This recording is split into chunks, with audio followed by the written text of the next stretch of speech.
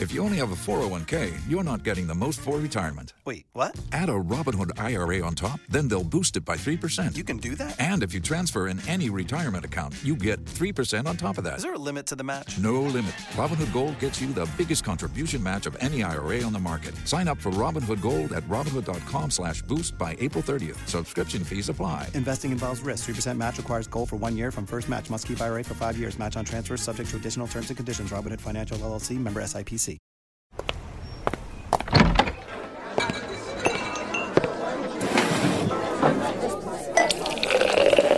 Hey, pull up a chair. It's Hacks on Tap with David Axelrod, Robert Gibbs, and Mike Murphy.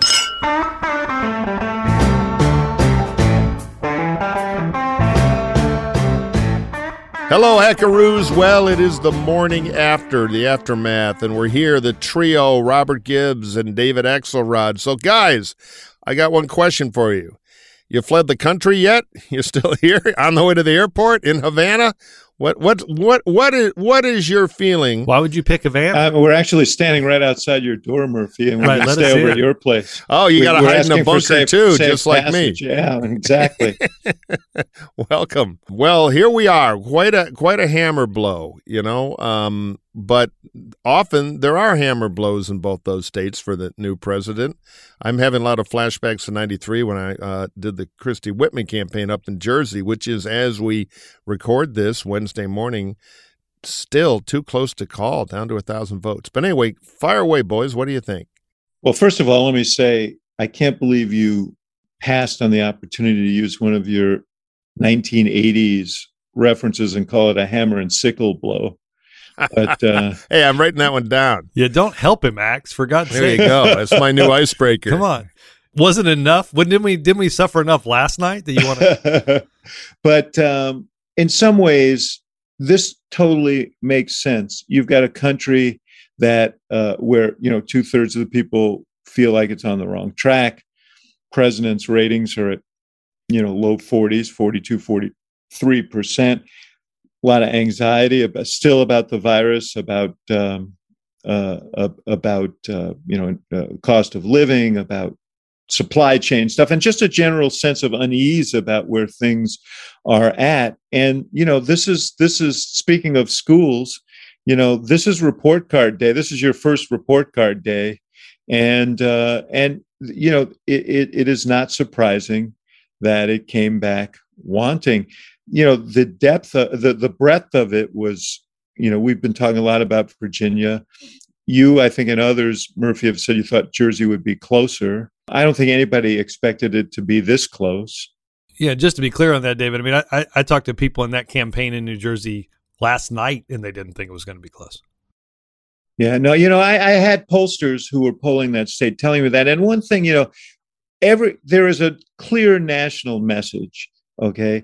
But there are also sort of local nuances to this. And, Terry McAuliffe, I honestly believe, as close as it's going to end up, which is probably going to be 50, 60,000 votes. Right. He doesn't cough up the football in that debate and hand Youngkin that line in which he says, I don't think parents should be telling us what we teach in the schools, whatever exactly it was, which, by the way, Murphy, you'll appreciate, they put 8,000 gross rating points behind. Hell, I would have put 9,000. Yeah, just to get but exactly. Fair enough. I mean, when you give them the football, they're going to run. Yes, of course. And in Jersey, and he did, and Youngkin was a very skillful candidate. We'll get back to that.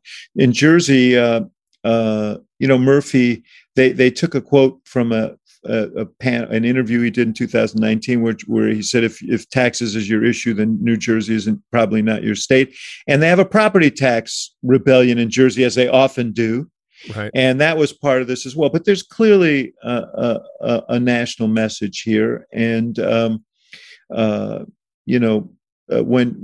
Biden carries the state by 10 points, as he did in Virginia a year ago, and the gubernatorial candidate loses, when Biden carries New Jersey by 16 points, and you've got a Democratic governor who is gasping for air here, trying to survive.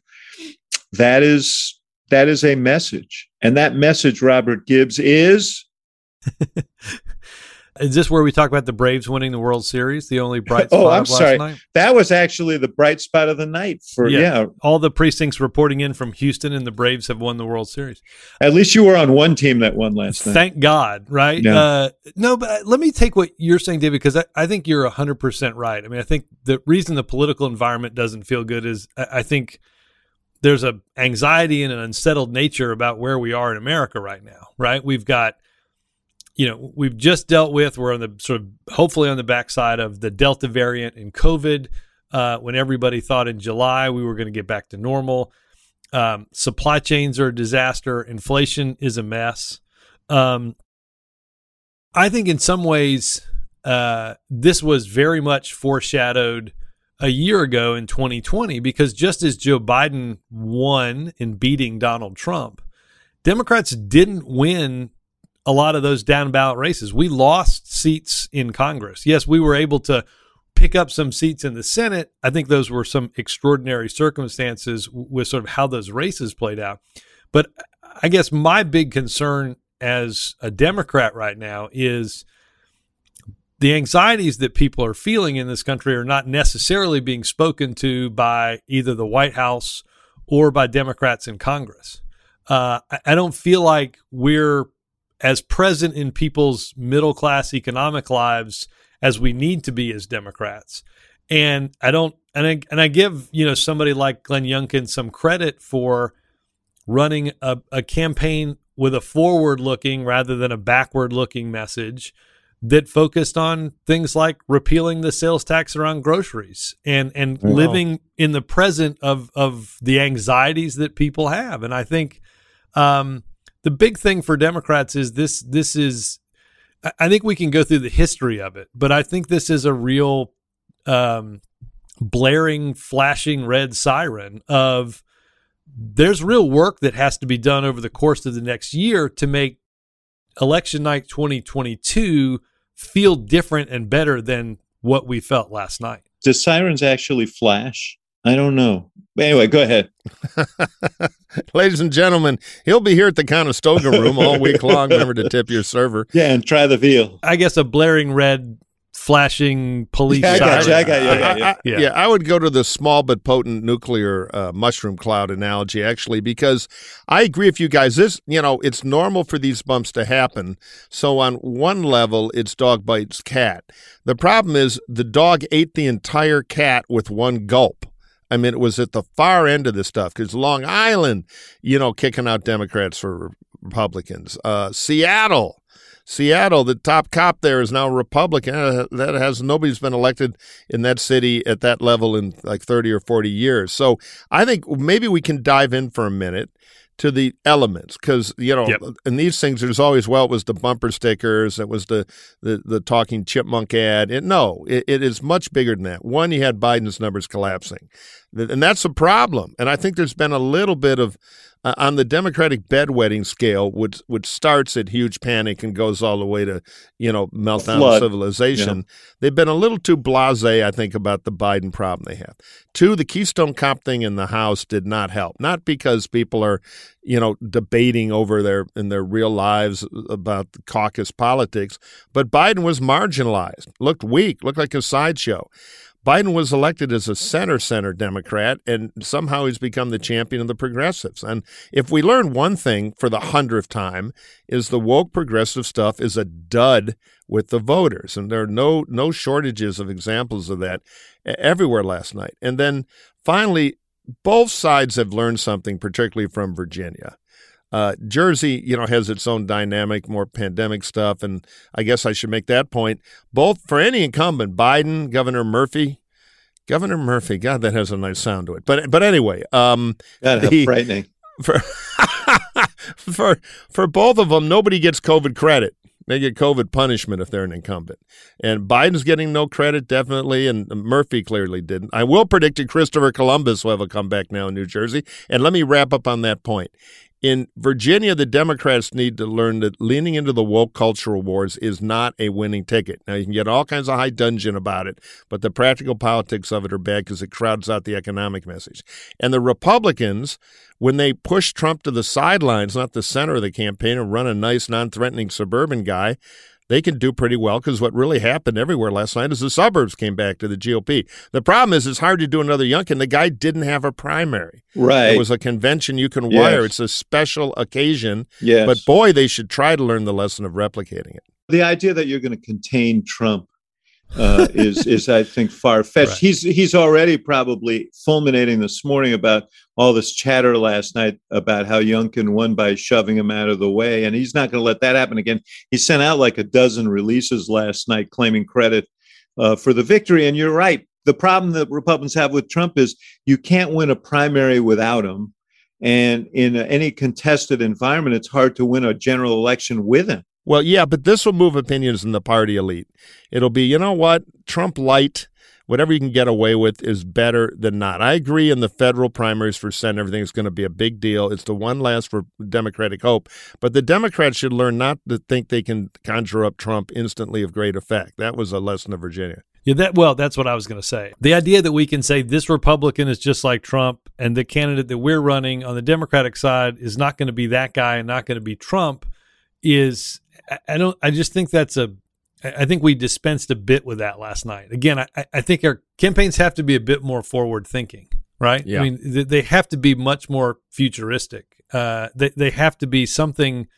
Again, I think we're missing opportunities to speak to where people are living right now. Well, look, I totally agree with that. You know, I said this morning over on CNN that.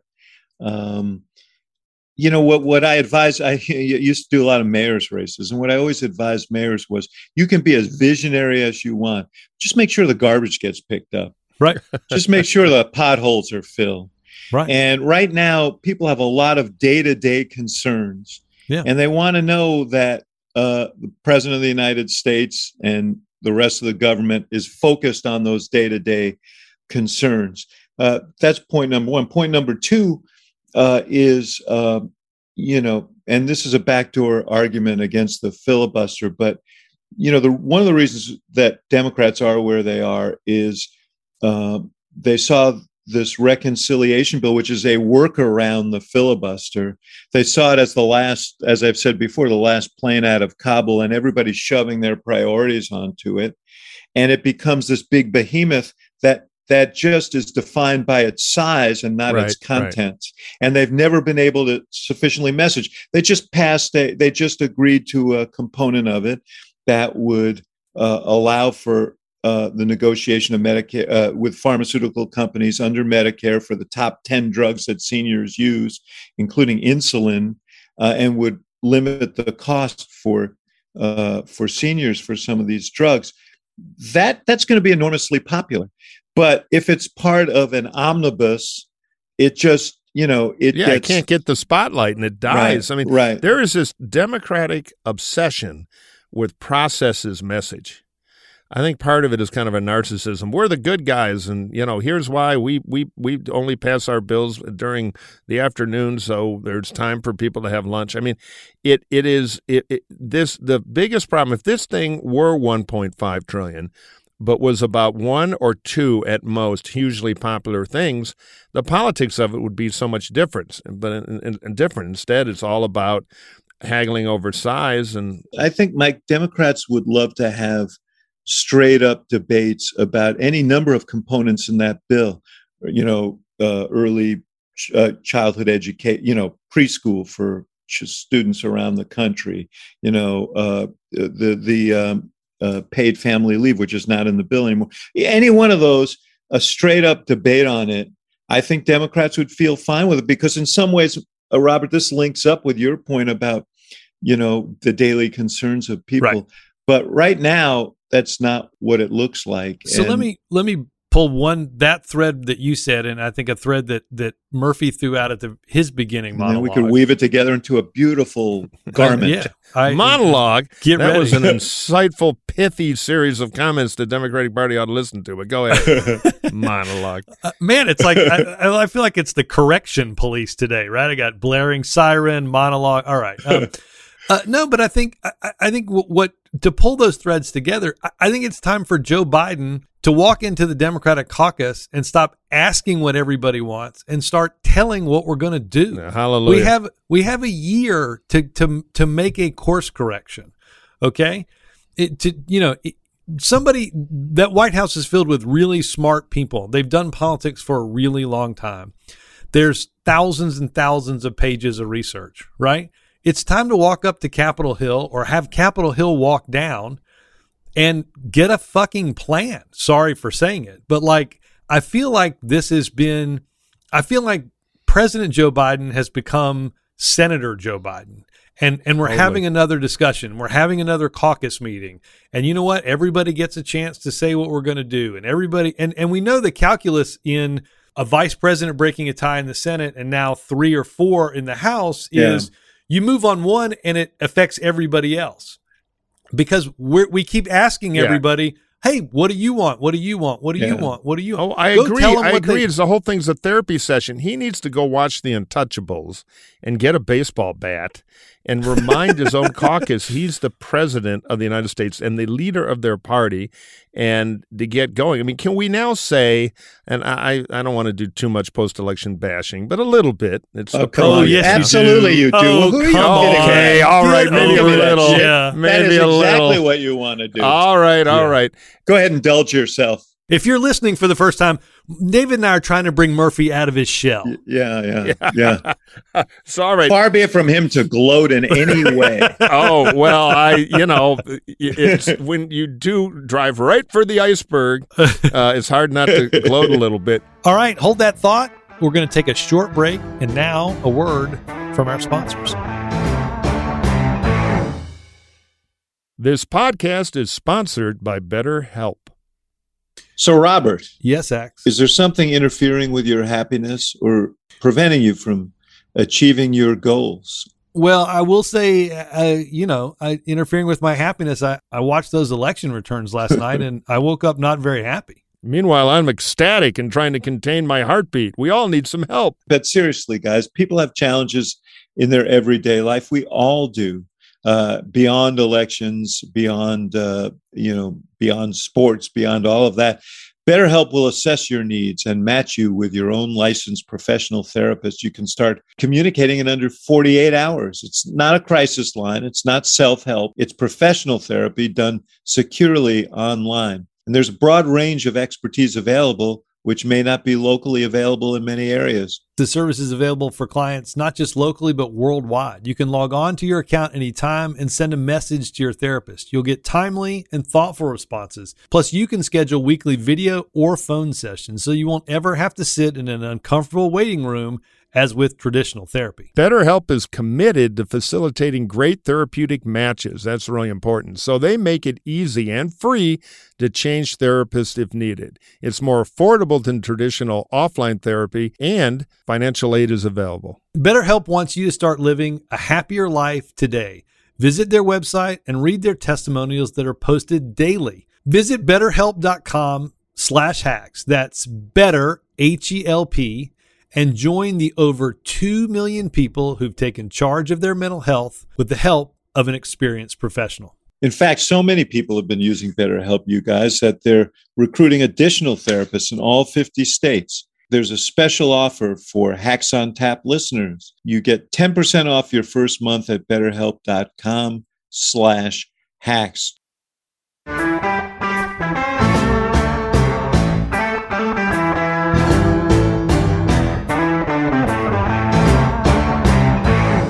can we now say, and since Gibbs has decided to scare away our family-friendly audience with his incessant F-bombs, I'll echo that and say, can we say it was a fucking stupid mistake to chain infrastructure to the domestic policy budget debate? If they had passed that thing, Terry McAuliffe would have been campaigning around Virginia in a red, white, and blue hard hat, promising jobs. Might not have changed everything, but it was a huge win that got left out, chained to a fence post to rot in the sun, and it was a big mistake. I know it was hard not to do because the progressives, boo-hoo, have to be coddled, but it cost them. It was dumb politics. Well, I think it became the strategy of what they had to do when there wasn't sort of a real strategy on what to do, right? I mean, it sort of became what we did because, again, I just don't think – I think as the president, and I remember having these discussions when, David, when you and I were in the White House, you'd have somebody say, well, look, Congress and the committee have to decide that. No,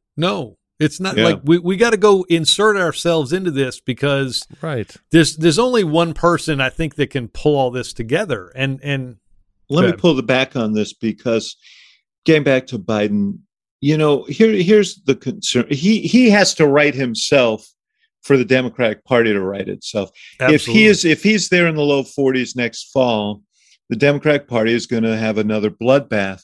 And part of what he needs to address and what they need to address is this sense of not being in control of events. Yes, right. And totally. So he's got to start driving some stuff here. I really think this is urgent.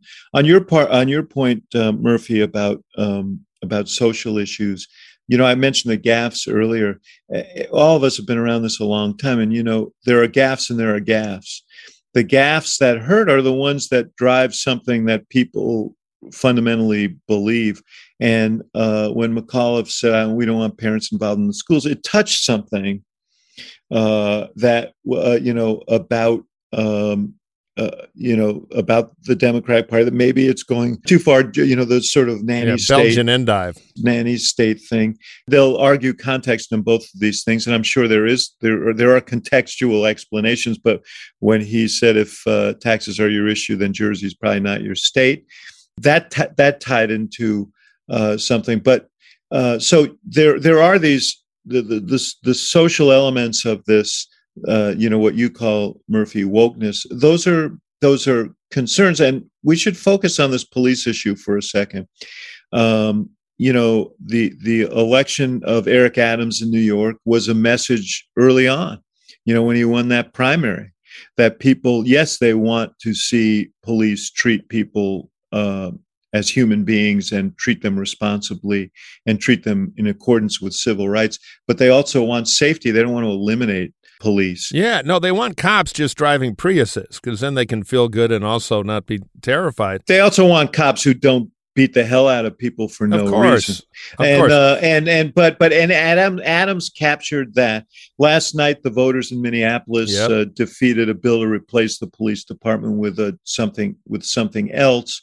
And up in Buffalo, you saw the incumbent mayor who lost the primary to I love it. A left candidate, apparently won as a write-in candidate, and a lot of it had to do with that police issue. Just give a little color to that because it's just, we all love Pauls. So you've got the mayor, Byron Brown, I think it is. Yes, that's it. Who'd been there forever. Was a classic, he's moderate and proud of it. So he gets a lefty Bernieite in the primary who beats him. So being a great last hurrah style old Paul, he's like, screw that, print up some pencils with my name on it. And he ran as a write-in, and it looks like he won. So I'd make that guy head of the DNC. Yeah, well, he was polling 17 points ahead by the end, but the police issue was there. And it's not surprising in a country where homicides were up in 2020 under the last administration, I'd point out, by 30%. So, I just think some reality-based politics is in order here, and Democrats have to get closer to the ground. I was on MSNBC last night, as was Robert, and, in my ear, wonderful network, excellent coverage. Robert was particularly insightful and brilliant, I thought. But, some people on the left were saying, Yeah, we lost Virginia, some damn racist voters again, and everybody kind of nodded. And, it's like, okay, call the people voting against you racist and see how that works out in 2 years. That's a real recipe for success. The progs just dig in and say the problem was Terry McAuliffe wasn't progressive enough. And it is such a problem, but I don't know how the Dems police it. Robert, solve it for us. Eric Adams said it this morning, I think, on CNN. And I hate to keep throwing cable all in this. Practical is progressive, right? I think you're going to see where Eric Adams is going to think differently. We're going to reform the police. We're going to, as you said, we're going to make them adhere to, societal behavioral norms. We spent a year or more discussing this whole idea of defunding the police when one, it's a terrible political slogan. Two, it has no practical support, right? And again, we keep testing it with the voters, and they're pretty unambiguously no. We had a primary about this in 2020 in the Democratic Party, right? It was, are we going to make improvements to healthcare, or are we going to throw it all out and have Medicare for all? We had this debate that got settled. That got settled in a Democratic primary. So I think part of it is we've got to go back to, I think Democrats have to get back to the basics. I think Democrats have to understand that some of these slogans and some of some of what parts of the real far left have been pushing, like defund the police, is absolutely nuts. There's no place for it. There's no constituency for it. I don't know who's for it. Well, you got people who think a general election is a primary. Let's be fair to the Republican Party, okay? Let's give them. Wait a minute. We're recording this, so one more time. But I want to be. Let's give them credit, because I can't think of any Democrats, or certainly any mainstream Democrats who actually embrace the slogan "defund police." I just don't think they're, you may be able to find an example, but the Republicans were very artful when crowds were chanting that to assign it to the Democratic Party.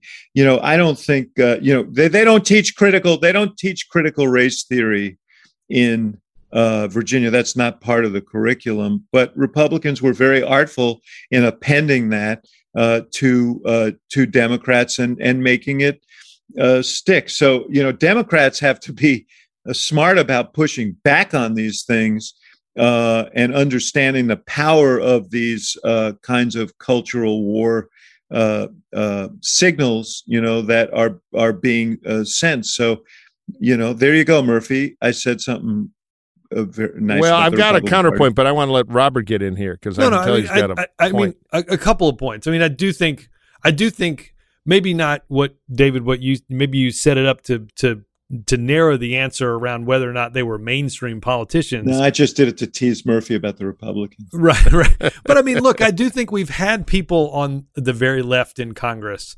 We've had them talk about getting rid of ICE. No, you're right. No, you're right. You're totally right. And it's crazy. It's not reality based. It's not reality based. And the thing that is worrisome is that there's some really talented center-left Democrats in Congress who are going to be they're the first ones who are going to get picked off next year. Well, I'd say the moderates, too. That's always the tragedy because they're from the toughest. Like, look at Spangbager's district. I mean, we're talking about the same people. But I think of someone, I think of Spanberger. Right, that's the one in Virginia, who I think has national potential, certainly statewide potential. Has a very tough district. Her new district is tough.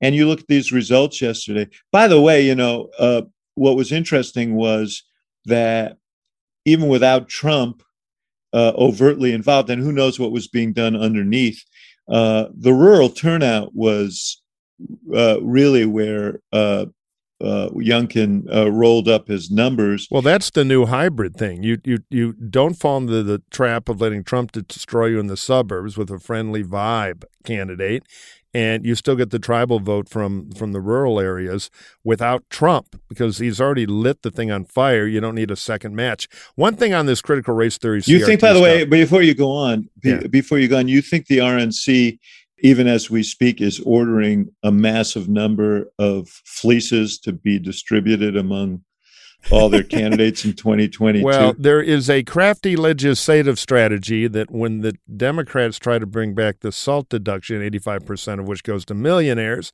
we're working in a thing that there's now no sales tax on fleece vest because we're trying to totally rebrand there. I'm just happy that you're offended by tax breaks going to millionaires. But anyway, well, I'm an offended millionaire, and I'm in California paying those high SALT. I was against it when they did it because I don't like using the tax code to punish states.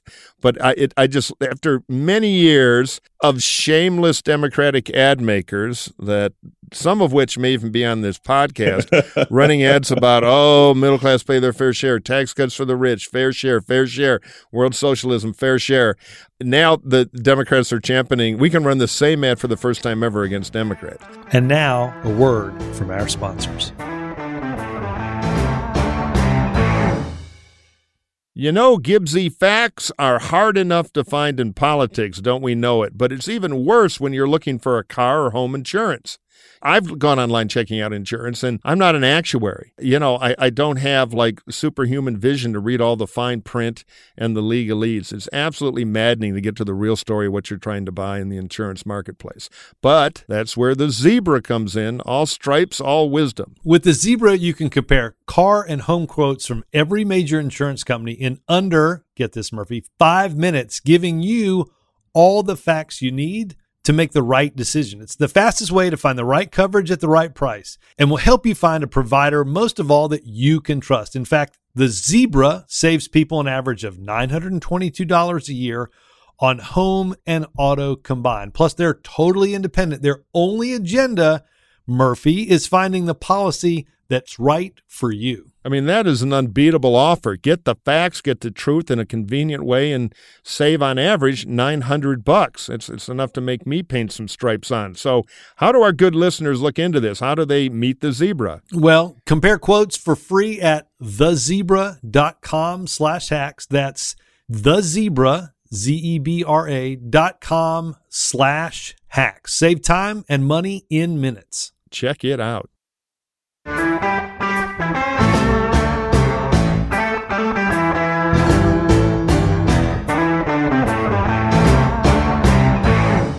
To CRT, there is no shortage of simpleton chow in that CRT debate, and ours were very adroit at kind of blowing it up. But where the Dems have a blind spot and keep getting into trouble is there's just enough woke silliness starting to get into curriculums that it gives a little bit of a skyhook to the R's, enough that they can start the debate. And then, of course, the Democrats decide to fight back by dousing kerosene on themselves and running into the flame. And so it's these cultural issues where the R's keep scoring because the center of gravity in the Democratic Party is too many standard deviations away from the general election politics. And these primary messages aren't working in the Virginia suburbs and other places. So it's just very hard to move it internally if you're a Democrat because you get shouted down. You saw this legislator down in Texas the other day who is in some position of authority putting out a list of 825 books that he thinks are suspect and should not be part of any curriculum, including classics and of course things like Caste by Isabel Wilkerson and right and just. And I do think that the door could swing around and hit you guys in the ass if the question now becomes, do you want politicians deciding? Of course, that's a better fight than do you want parents involved in the schools? Do you want politicians involved in the schools? That's not a winning argument. But no, I agree. But when the Dems are in a world where a gubernatorial candidate is not particularly well-funded and way behind in the polls in New Jersey can get wild applause by starting to say, I'm going to bring back Christopher Columbus, it just means it's out there in the pop culture. It's been pushed too far, and then it becomes a useful thing. And the Dems just, this woke thing, it's a problem. Yeah, I hear you. I think Democrats need to remind themselves this. We had this debate. It was called the 2020 presidential Democratic primary. I know, but when you're a movement lib, you never lose. You try again, right? No, right. But again, I think this augurs for the necessity of Joe Biden reasserting Yes. himself as Oh, both I totally president agree. and Yeah. leader of the Democratic Party. We got to go back. Right. Joe Biden's got to be Joe Biden. We don't need Joe Biden to be something he's not. We need to be I him to be couldn't agree something more. that he is. Again, we had this debate. Biden had the guts in the primary to say, no, single payer, it's too expensive. It worked for him.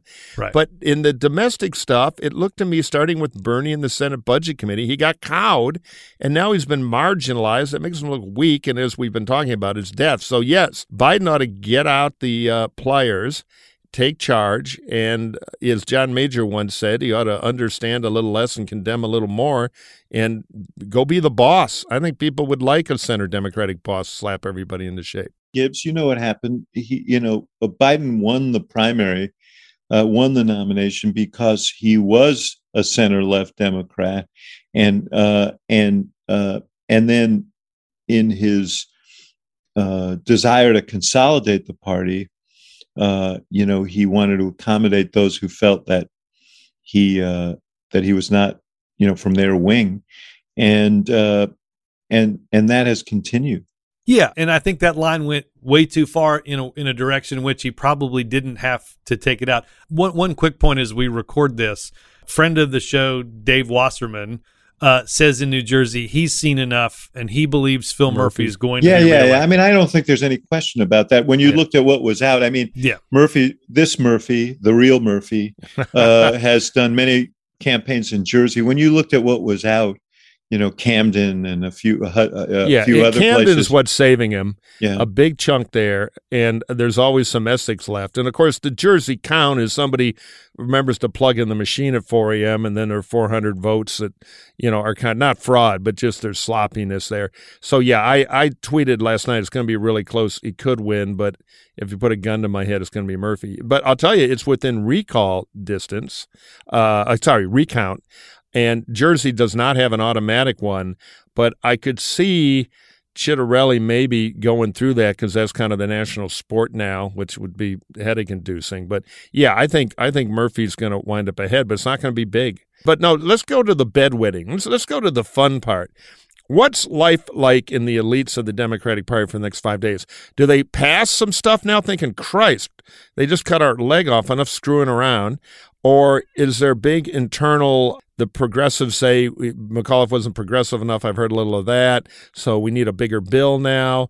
Does some of the moderates say you're killing us, let's just get this damn thing done? I can kind of see that scenario. Or some of the moderates saying, I'm off.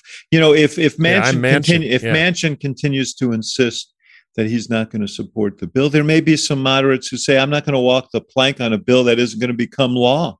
Right. Yep. I can see it. I mean, if you're poor Abigail in Virginia, you're looking at your district, which, I didn't break it up by CD, but I bet it looked pretty good for Youngkin. So they've got to start triangulating to survive or try to survive.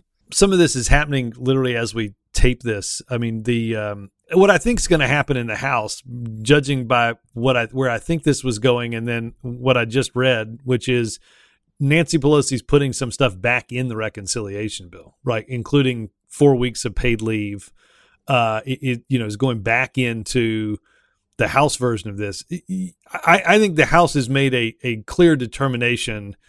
They're not going to pass a unity bill right now. They're going to get something passed through the House, probably also do infrastructure, and kick this over to the Senate. Right, and let Manchin be the bad guy. Right. Make it their problem to land. Yeah, that's smart. And let Manchin and Schumer work this out. Because in reality, even if you had an agreement, ironclad, this bill's still coming back to the House because it's going to get changed in some way in the Senate. So, look, I think if you're in the White House right now, your fear is exactly what David said, which is the moderates start going, holy moly, we got to start really pulling back. I don't think they'd say this moly, but yeah. Right. Well, I got admonished for not, for potentially changing our rating score here. So I decided to go moly instead of, But no, I think there's a worry. And look, I mean, to your point, Murphy, I don't think you can redeal the deck at this point, right? I mean, this legislation is out there. I think to the points that you made earlier,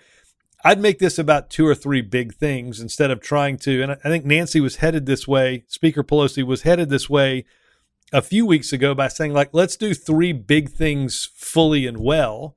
And that got changed. And now we're trying to do 10 things, some for 2 years, one for 1 year, some for 6 years. Right. You know, I think there's a real struggle because, I mean, I think the one other thing that we have to talk about here for Democrats is the world isn't going to fix itself just when this bill passes, right?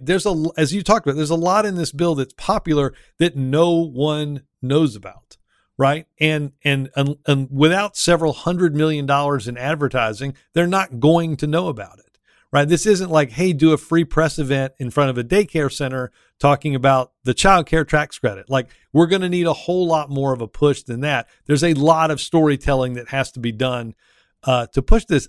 If you're the White House, again, I don't think you can redeal the deck, and you've got to, I think at this point, Biden has to insert himself and assert what he wants to see the end game of this be, understanding both the politics inside of Congress and then throughout the rest of the country. Get to doing that and then get to telling the story, because I think they've got to get to a bit of a different some different messaging again on some of the economics. They need to manufacture a big Biden win. He has to have it. Thursday, he ought to do something big, loud, and proud. And then right after that, Nancy ought to schedule 2 votes, including infrastructure, and dare the progressives to sink it now. Let them boil in the panic for a while. Someone asked me yesterday, would you abandon the reconciliation bill? They're well past that. They can't. That would be like running up the white flag, you know. So you got to fight it out, and you got to get it done. Yes. And he needs these victories badly. This is the beginning of the comeback if he doesn't have it. And you know, you're right, Robert. I mean, we talked about it before. They can't. You know, no one knows what's in it. But I think at this point, you got to pass it and then make it a foundation to run on, and just go out there and tout it for a year. And as these ribbon cuttings happen, and as checks start coming, and as various things. And then we've got to have and I know this could be uncomfortable because, you know, Biden ran on bringing everybody together, but I think there's going to be some discomfort in the fact that it's got to be a big and defined contrast that's drawn here. Right? Yeah, well, Biden has to re-energize Biden. He's got to be in charge. He's got to give an order. There's going to be a vote Monday night. And then even if Nancy doesn't think she has the vote, she's got to play chicken with the caucus. She's got to put the vote up, pass the 1.7 or whatever the hell Biden said he wanted, pass infrastructure, and kick it to the Senate. And if the progressives decide in that high noon moment they're going to bring down the Biden presidency, I don't think they will, but you got to take that risk because they're bluffing now, and the bluff is crippling Biden. So you got to call it. One of the things that happened when he went to the House last time, well, actually, one of the things that didn't happen was he never asked them for the vote. Right, which is insane. But to go into the building without an ask and a prearranged win is nuts. But yeah, and hopefully they learn from that. But, you know, the progressives right now, the Democratic leadership has given the progressives an essay test. And by this hedging and hawing, they got to say, Thursday night we're going to vote. You with me or against me? Says the President of the United States. And yeah, they want to torpedo the Biden presidency, but here, news, it's already taken huge water, and the midterms are looking very grim. So they got to take some risks. They got to break some fingers, and they got to get a win on this stuff. They can't abandon it. The only thing I'd add to that, Mike, I think the moderates need that conversation too, right? They need this conversation of like, okay, you know what? We need to stop making the perfect the enemy of the good over on this side as well. It's time, quite frankly, It's time to be the Democratic caucus and stop being the progressive caucus and the blue dog caucus. Totally. Right? The Biden caucus. Right, because the election, the midterm election it's been going on for a while, but it's formally kicked off. We're past the off-year elections. And it's time to pass something. It's time to draw a defined contrast as to what Democrats are for and ask Republicans why they're against it. It's time to have that fight. I mean, we've talked about this for a couple of years. We talked about it during the presidential race. Democrats want to have this fight. They need to go have it, but they can't have it until they pass something. And I think I hope there's a lot of meetings. Like I said, people brought down to the White House and just said, it's time to move. Let's go. We're doing this. To Murphy's point, look, we're doing this. I got to believe that's happening. All right, let's take a minute to hear from one of our esteemed sponsors. You know, guys, when you're a candidate or just a person and you want a little comfort food, I think a lot of us start thinking about cereal. Axe, I know your childhood is full of memories of Captain Crunch and Count Chocula. Yes. In fact, growing up, cereal was one of the best parts of being a kid. And I grew up a little too much because I ate a lot of it and finally realized it was full of sugar and junk that you really shouldn't eat. So we're all trying to eat better. But a healthy breakfast doesn't have to be boring, and that's where Magic Spoon comes in. Magic Spoon has the amazing flavors you love, but without all the bad stuff. And it's amazing as a midnight snack right before bed. You know, I've been following Gibbs's model. He's the health freak here. Yeah. So I've been trying to cut down on carbs, sugar, unhealthy food in general, and realize that I basically am depressed. I can't eat anything anymore. Gibbs, what should I do? 0 grams of sugar, 13 and 14 grams of protein for you, Murphy. Only 4 net grams of carbs in each serving, 140 calories. Keto-friendly, gluten-free, grain-free, soy-free, and low-carb. They've got all the answers for you, Murphy. And here's the great thing. Build your own box of cereal, available with custom flavors like they've got cocoa, fruity, frosted, peanut butter, blueberry, cinnamon, cookies and cream, and even maple waffle. Look, wasn't cookies and cream your old Secret Service names in the White House? That's what I heard. No, we were the waffle. Yeah. Make me a custom box of cocoa and peanut butter, and I am going to be happy. So go to magicspoon.com/hacks to grab a custom bundle of cereal and try it today. And be sure to use our promo code HACKS at checkout to save $5 off your order. And Magic Spoon is so confident in their product, it's backed with a 100% happiness guarantee. So if you don't like the spoon for any reason, they'll refund your money, no questions asked. I hope that doesn't catch on in politics. It would put us all out of business. Remember, get your next delicious bowl of guilt-free cereal at magicspoon.com/hacks and use the code HACKS, HACKS, to save $5 off. Thank you, Magic Spoon, for sponsoring this episode. See, even when we're trying to read the same copy, Republicans and Democrats can't harmonize. It's a national tragedy. No wonder your candidate was talking about education. Ba-da-boom.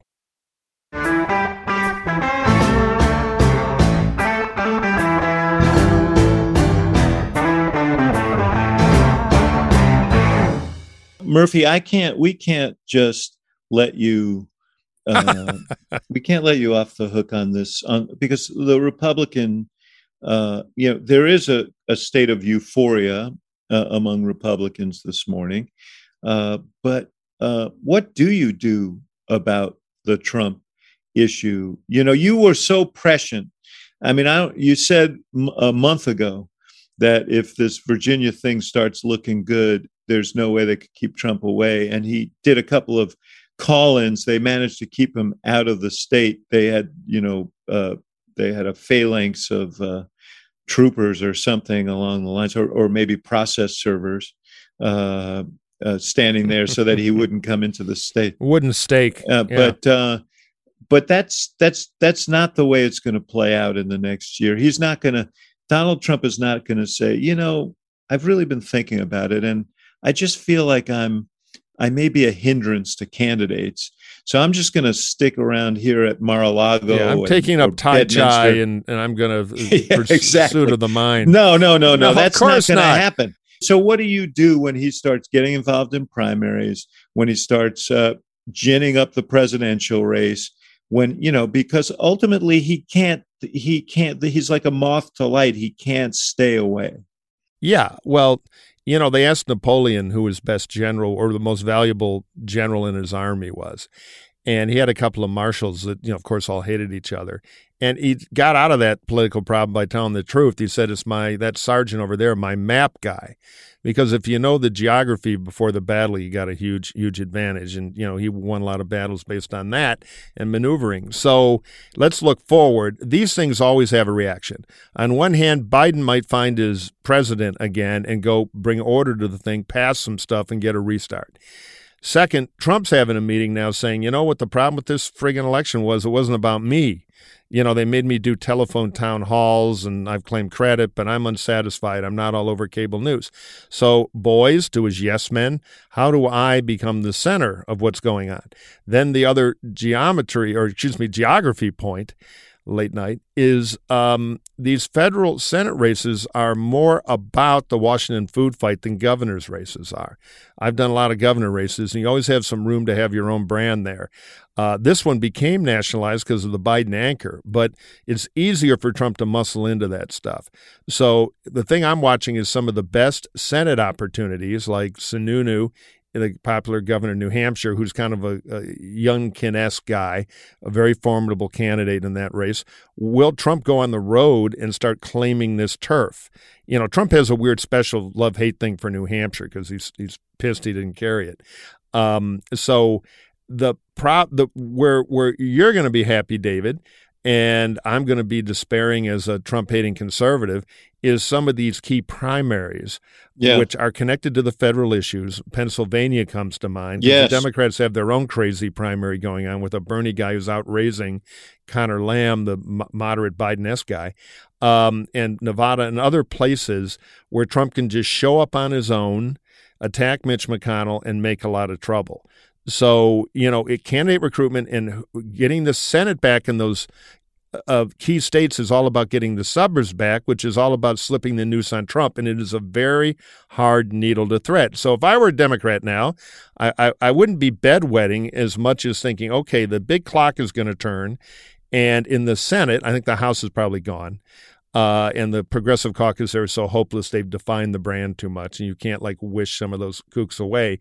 But in the Senate, you can get the suburbs back with the right candidates if you win the right primaries, and you let Trump do what he's going to do anyway. You can't control it. Come back in. So is there an easy way for the R's? No, but it is down to, and there might be a wave of this now. This will have an impact in the Republican world too, to try to recruit. So there's still time in Pennsylvania and other places to try to find more viable candidates who are more of the non-threatening suburban variety. But yeah, Trump will be back, and he's a problem. Someone said, bring a baseball bat earlier today. I meant to tell you guys that Scott Jennings, my pal on CNN from your side of the aisle, Mike, came last night. We had gone to a baseball game together in Chicago. He brought me from Louisville my own Louisville Slugger.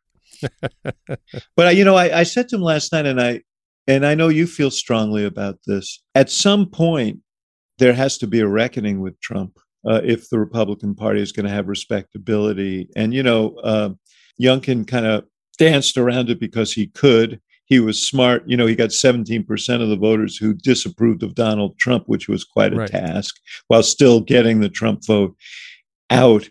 But, as we get closer to 2024, and we may be there in the 22 cycle, people are going to have to say where they are. Well, there's also going to be a Kreskin strategy, which is a lot of voters thought that Youngkin, because of politics, has to pretend he likes Trump, but he really doesn't. Because he had kind of that smart guy, college, did well in business. He sent a subtext, and there are a lot of Republicans that are going to be chasing that subtext. The problem is it won't work in a primary. Right. Will Charlie Dent now say, you know what, if I can get through a Pennsylvania primary, I can be senator if Fetterman, the Democratic liberal, wins? Does he make that calculation now? You guys remember Harris Wofford? Nobody cared about health care. Yes. Then there was a special. Now everything is health care. So the Republican wheels are going to turn. And where that reckoning will come are those 10, increasingly now 8, or whatever it will be, primaries for Congress. How many of the impeachers will survive? Will Katko survive in New York? I think probably yes. Newhouse in Washington State. There are going to be some key litmus test races where the non-Trump people are pretty strong locally because they're long-term members of Congress with deep roots in the community, and that's where Trump's going to put his chips. And that scorekeeping will have a huge anecdotal impact on how the party thinks. Just like right now, Republicans are talking about, you don't have to love Trump in the general. Look, it'll catch on. The problem is the primaries, as you said. Yes, yeah. I mean, that's where the Youngkin analogy or template breaks down, because he didn't have a primary. They have a convention. He was able to navigate. He's very hard to replicate. Sununu's the only one we got right now, and it's probably going to work. Yeah, because I think Sununu is strong enough probably to resist a primary. Right. But that is not the case with a lot of others. So he's having a lot of trouble in New Hampshire trying to navigate the Trumpist party on vaccines and abortions, and I think that's going to be an interesting thing. I mean, I do think yes, there's going to be a lot of dissection. Look, here's the one thing we can predict: the person who's going to do the Republican response to the State of the Union in January or February of 2022 is going to be Glenn Youngkin, right? And he probably won't be wearing. He may well be still wearing the fleece vest. Maybe they'll upgrade him to a blue suit by then. I don't know. I just want to say that I don't know a single Democratic hack on the campaign trail who isn't wearing a fleece vest, by the way. So it is hardly. Right, but we're not Republican just to be clear, we're not running for governor. That's the difference is that, we've got somebody else's name stitched on it. I don't have any problems with his. I want to go on the record as saying I don't have any problems with the fleece vest. But go ahead, Robert. No, but I don't think it's replicatable. I mean, I do think there's going to be a reckoning with Trump. I just think Democrats can't plan for the fact that Donald Trump's going to come in and save the day for Democrats. I think that that is true. Yes, we should hope that he helps. We should hope that he goes crazy and reinserts himself and starts doing more rallies and all that kind of stuff. But I fear that the McAuliffe campaign particularly banked on the fact that they could roll that boogeyman out one more time and it would scare the bejesus out of everybody. And look, I'm not suggesting it doesn't scare a lot of Democrats. It still animates a number of them. Again, I just think we've got some real tough work to do in cobbling together and understanding exactly why people moved and what to do about it, and to craft a positive, future-oriented message in a campaign that roots in people's lives. I think that's a big deal. I don't know. I think the jury's out. This will be the conclusion. Youngkin won. They ran a Trump strategy. They lost. Terry McAuliffe got a hell of a lot of votes. He got 200,000 more votes than Northam got. Yeah. Northam got last time. Just to be clear, I mean, I do love vote growth. The state's expanding, so that's not. No, that's true. But the percentage was, just to be clear, the percentage was 9 points less. I mean, that's than Northam got. So yes, he got more votes, but yes, I mean, there's a lot of real estate in Virginia that's for sale. The growth in the state has been in the. We could go down a rabbit hole on this. They felt they didn't have a lot of attractive options, and Democrats need to think about that. One point on this and McAuliffe. Terry McAuliffe. Did I say that Terry McAuliffe did not? I talked about the Kamala Harris thing. No, Gibbs. We're going to have to get some of those pamphlets for David. No. What? Tell us about Kamala Harris, because she's another big loser. I think nobody looks at her and thinks this is our way out. No, that's right. But this is less to do with her than him. I saw her in the closing days of the campaign trying to rally the troops, and he's standing next to her, and she said, "This is a battle between whether we move forward or whether we move back." And she's standing next to Terry McAuliffe, who was a governor, before this governor. And there's nothing about Terry McAuliffe that looked like moving forward. It was a Back to the Future candidacy. Yeah, he was kind of the incumbent without being the incumbent. You got to wonder, there was a young African-American woman. She was on the progressive side, but I wonder if a different kind of candidate might have done better in this race. Because what Youngkin was benefiting from in part was that he was new. Yeah. Yeah. Well, and as we should remind listeners, I mean, there's governors in Virginia can only serve 4 years, right? And there's always been discussion of changing that. It hasn't happened, and I think, quite frankly, voters get used to you do your term, you do your time, if you will, and you move on. And I think the move on part might not have been received by McAuliffe. I think you're onto something there. Last point about this Trump analogy, because Dems are going to go there. Well, Trump will come back and save us. I'm totally with Robert. They got to learn to be self-sufficient, because no matter, even if Trump gets in the middle of this, the bigger factor is going to be Biden. I talked to somebody in the McAuliffe High Command about 12 days out, and that person said, look, the bottom line is Biden is killing us, because his numbers are dropping like a rock here, and we're chained to him whether we like it or not. And they couldn't figure out how to get out of that. It's a very hard thing to do. And so if they don't fix Biden, Trump can chain himself to some of these races, and it's still highly likely the Repubs, even with some candidates that will terrify Democrats, will win in the Senate. Biden was responsible for that rural turnout I think that's true. Although I'm kind of suspicious that you made that whole story up, Murphy, just to be provocative. No, I would name the poor person, but I don't want to destroy their career because I thought it was smart. The fact is, if you look at polling, just to bear that out, McAuliffe was 4 or 5 points ahead until Biden's numbers started to sink. And when Biden's numbers started to sink, McAuliffe's numbers started to sink as well. And that's the basic law of physics in one of these things, and it stands. Right. You cannot outrun the national environment. No one is going to be able to do that next year either. And if you're in the White House, you've got to figure out how to fix the national environment. You've got to I think he wasn't wrong when he said on that town hall meeting a couple of weeks ago that, with a 50-50 Senate, everybody's president. But it did to the Murphy's, one of Murphy's earliest points. It made him look weaker than it needed to. Right, exactly. And again, we don't have a parliamentary system. And Joe Biden's not in the Senate anymore. And I think there's a real lesson to assert himself into this in a much more active way. And I think, Democrats have to understand.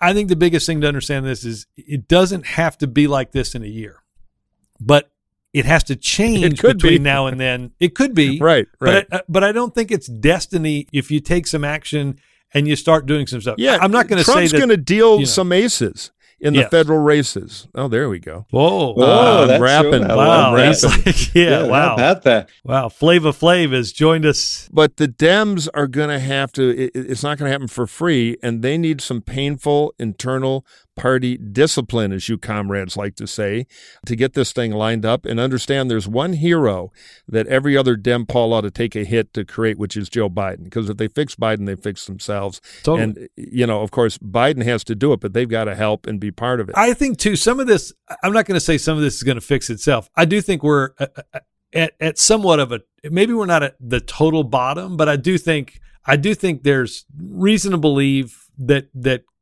COVID situation will be certainly better in a year, right? Now that we've got vaccinations for 5 to 11-year-olds, you could see something that gets much closer to herd immunity if you get half the kids vaccinated, right? I do think the economy is going to get a little bit better. I think the pain points around supply chain and stuff like that, all that stuff has to happen to change the circumstances. Totally. And no inflation, scary, scary, bad monster. Right. Last question for you, Murphy, on the way out. Do you like sweater vests? I wanted to ask you about Youngkin, and yes, he's only serving one term. Do you think that there will be people urging him to run for president now? Yes, because there's a certain donor class that goes to the shiniest object. By the way, you know who's coming through L.A.? Who? Ben Sasse. Oh, yeah? That's a long flight to raise Senate money. On his way to Nebraska? No, it just, just on the chart. Put it this way. Ben Sasse, Jesus. The non-Trumpy wing of the party now has an argument of victory, which is the Trump ultralight theory.